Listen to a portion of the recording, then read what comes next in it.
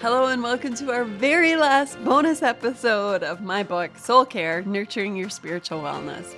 You may have missed the $155,000 challenge grant that took place in May, but no worries, you can still go to timeofgrace.org/store and order a copy of this book if you'd like.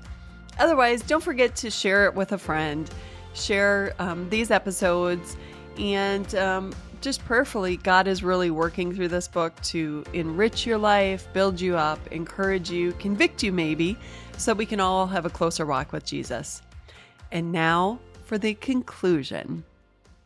And as I finish this book, I just so happened to be listening to a sermon by Alistair Begg called Lost in Niceness. It was based on the account of the rich young man as found in Mark 10, verses 17 to 31. By all worldly accounts, this young man was an ideal candidate, not only as a Christian, but to be a leader of the church. He had money, status, and was morally good. But he couldn't part with his wealth to follow Jesus. Begg said, any substitute God, whether it be wealth, materialism, relationships, whatever it might be, nothing, says Jesus, is allowed to come in between his follower and his kingly rule.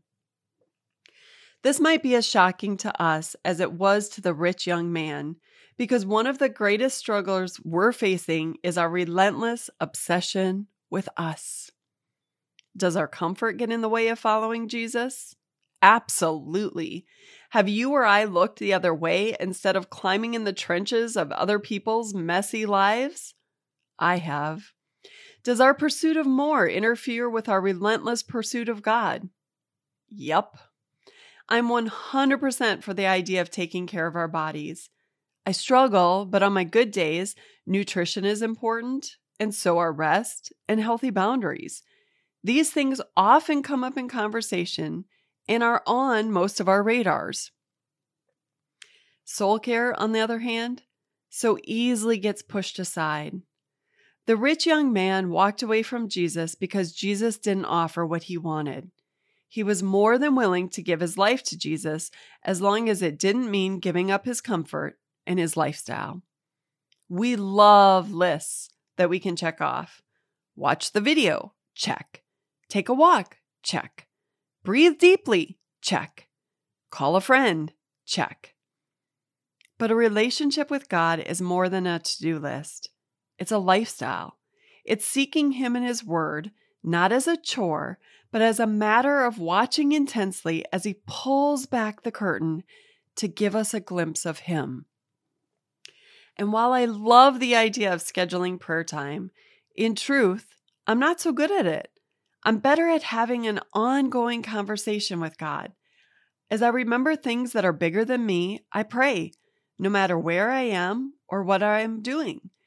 And when I put down my phone and dive into books about God, like the one I'm reading right now on prayer and spiritual warfare by Charles Spurgeon, I'm in awe of all I've missed and failed to comprehend.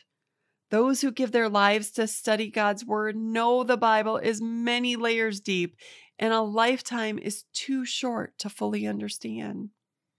My soul needs to be fed the pure spiritual milk Peter talked about. 1 Peter 2, verse 2. It needs rest it can only find in its Creator.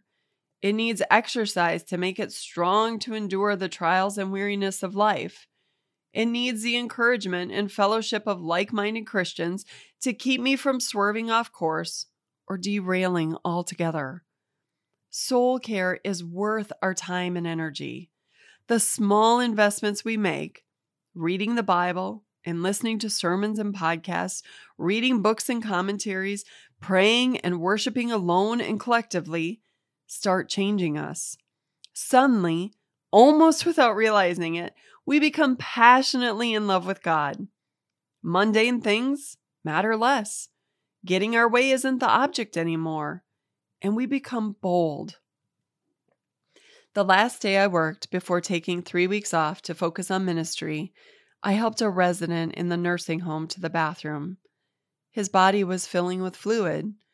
His heart didn't function well anymore, and he'd be meeting with hospice soon. I wheeled him in front of the toilet and told him to rest a minute before standing because even the simplest movements stole his breath. He admitted he didn't think he had long. "Do you know Jesus?" I asked. "I was confirmed," he answered. I was so glad, only because it meant I didn't have to start at the beginning. Parents, the time you invest in taking your children to church and teaching them the things of God is never a waste. In the next few minutes, I explained to this man that Jesus was the answer. That when we put our faith in Jesus, He forgives our sins and welcomes us into heaven. When you can't breathe, I told him, remember Jesus. Pray to Jesus. Before I left work that day, I took a paper towel from the bathroom and wrote, "Remember Jesus!" on it and put it on the table next to his bed. He died soon after our conversation, even before meeting with hospice. I don't know if he's in heaven, but my time at the nursing home has taught me I can't wait. Too often, I don't get a second chance.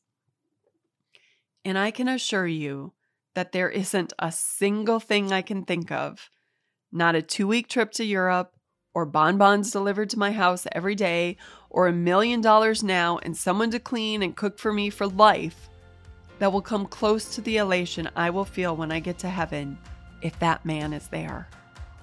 Jesus asked, what good is it for someone to gain the whole world yet forfeit their soul?